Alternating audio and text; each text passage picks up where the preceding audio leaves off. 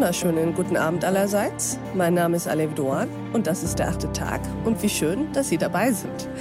Wir wollen heute über die Ängste und Sorgen in unserer Gesellschaft sprechen. Ihre Auswirkungen, ihre Ursachen und die Frage, wie wir am besten damit umgehen. Darüber sprechen wir mit unserem heutigen Gast, einem der führenden Experten in Sachen Angsterkrankungen in Deutschland. Herzlich willkommen im 8. Tag, Borwin Bandelow. Guten Tag. Herr Bandelow, wissen Sie eigentlich, dass Sie einen sehr klingenden Namen haben?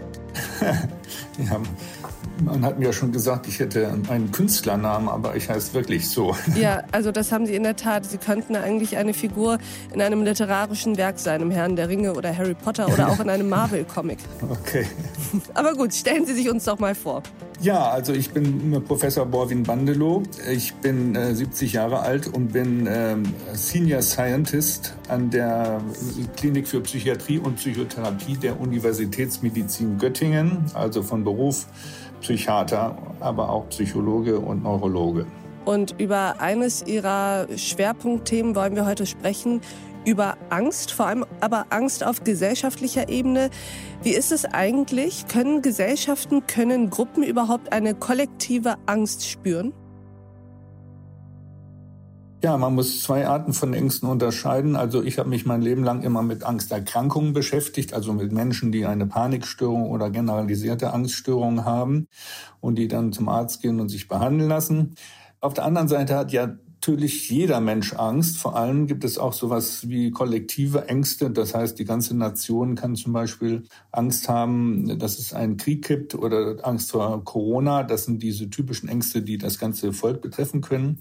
Bei den Angsterkrankungen kommt es tatsächlich so zu körperlichen Symptomen wie Herzrasen, Zittern, Schwitzen, Schwindel, also zu richtigen Angstattacken.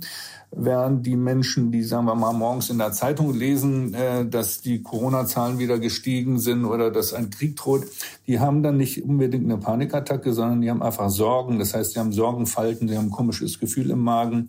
Aber das ist lange nicht so heftig wie die Angst, die man hat, wenn man bedroht wird direkt bei einer Angsterkrankung oder durch eine reale Gefahr wie jemand, der mit einem langen Messer vor einem steht. Mhm. Lassen Sie uns doch tatsächlich mal da anknüpfen, was Sie gerade angesprochen haben.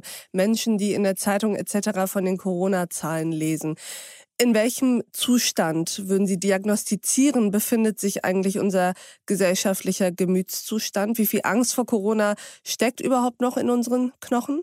Oder wird die weniger? Denn es ist ja tatsächlich so, dass wir Rekordinzidenzen im Moment beobachten, aber fast irgendwie schon wie betäubt wahrnehmen, oder? Ja, das ist tatsächlich so, immer wenn eine neue Gefahr kommt, dann ist die Angst besonders groß. Da wird die Gefahr sogar noch überschätzt. Es gab mal so zum Beispiel diese Vogelgrippe, die für Menschen nachher gar nicht schädlich war. Und trotzdem war die ganze Nation in Angst, dass alle jetzt die Vogelgrippe kriegen. Und bei Corona war das natürlich anders. Da war eine extreme Angst, die sich am Anfang sehr stark bemerkbar gemacht hat. Und meine Erfahrung mit allen Krisen der letzten Jahre war immer so, dass sich nach 4 Wochen diese Angst merkwürdigerweise legt, selbst wenn die Gefahr weiter besteht. Da war Corona ja noch lange nicht vorbei. Beispiel war ja auch das Atomunglück in Fukushima in Japan, wo man 4 Wochen danach plötzlich nichts mehr las in den Zeitungen, obwohl gerade zu diesem Zeitpunkt die Gefahr, dass dieses Atomkraftwerk explodieren könnte, besonders hoch war, weil die Gefahr noch nicht gebannt war. Also die Menschen gewöhnen sich relativ rasch an neue Gefahren und klar bleibt dann die Angst weiter, aber eben nicht so in dem extremen Ausmaß wie in den ersten 4 Wochen. Ist das mit den 4 Wochen also eine evidente Zahl? Ist es oft so, dass nach 4 Wochen so eine Gewöhnung stattfindet? Nein, da habe ich keine Evidenz dafür, sondern das messe ich daran, dass ich kriege ja sehr viele Interviewanfragen, wenn irgendwas Schlimmes passiert, ob die Menschen Angst haben. Und diese Anfragen, die lassen nach 4 Wochen dann plötzlich schlagartig nach. Okay. Also da habe ich keine Statistik kann natürlich auch mit gemacht. dem Aufmerksamkeitszyklus der Medien zusammenhängen und weniger ja, genau, mit der Angst aber der Menschen. Richtet sich natürlich nach dem, was die Leute hören wollen. Und nicht die Journalisten hören da plötzlich auf zu schreiben, sondern die Menschen hören auf, sich dafür zu interessieren, obwohl es nach wie vor akut ist. Und dieses Gespräch geht natürlich noch weiter.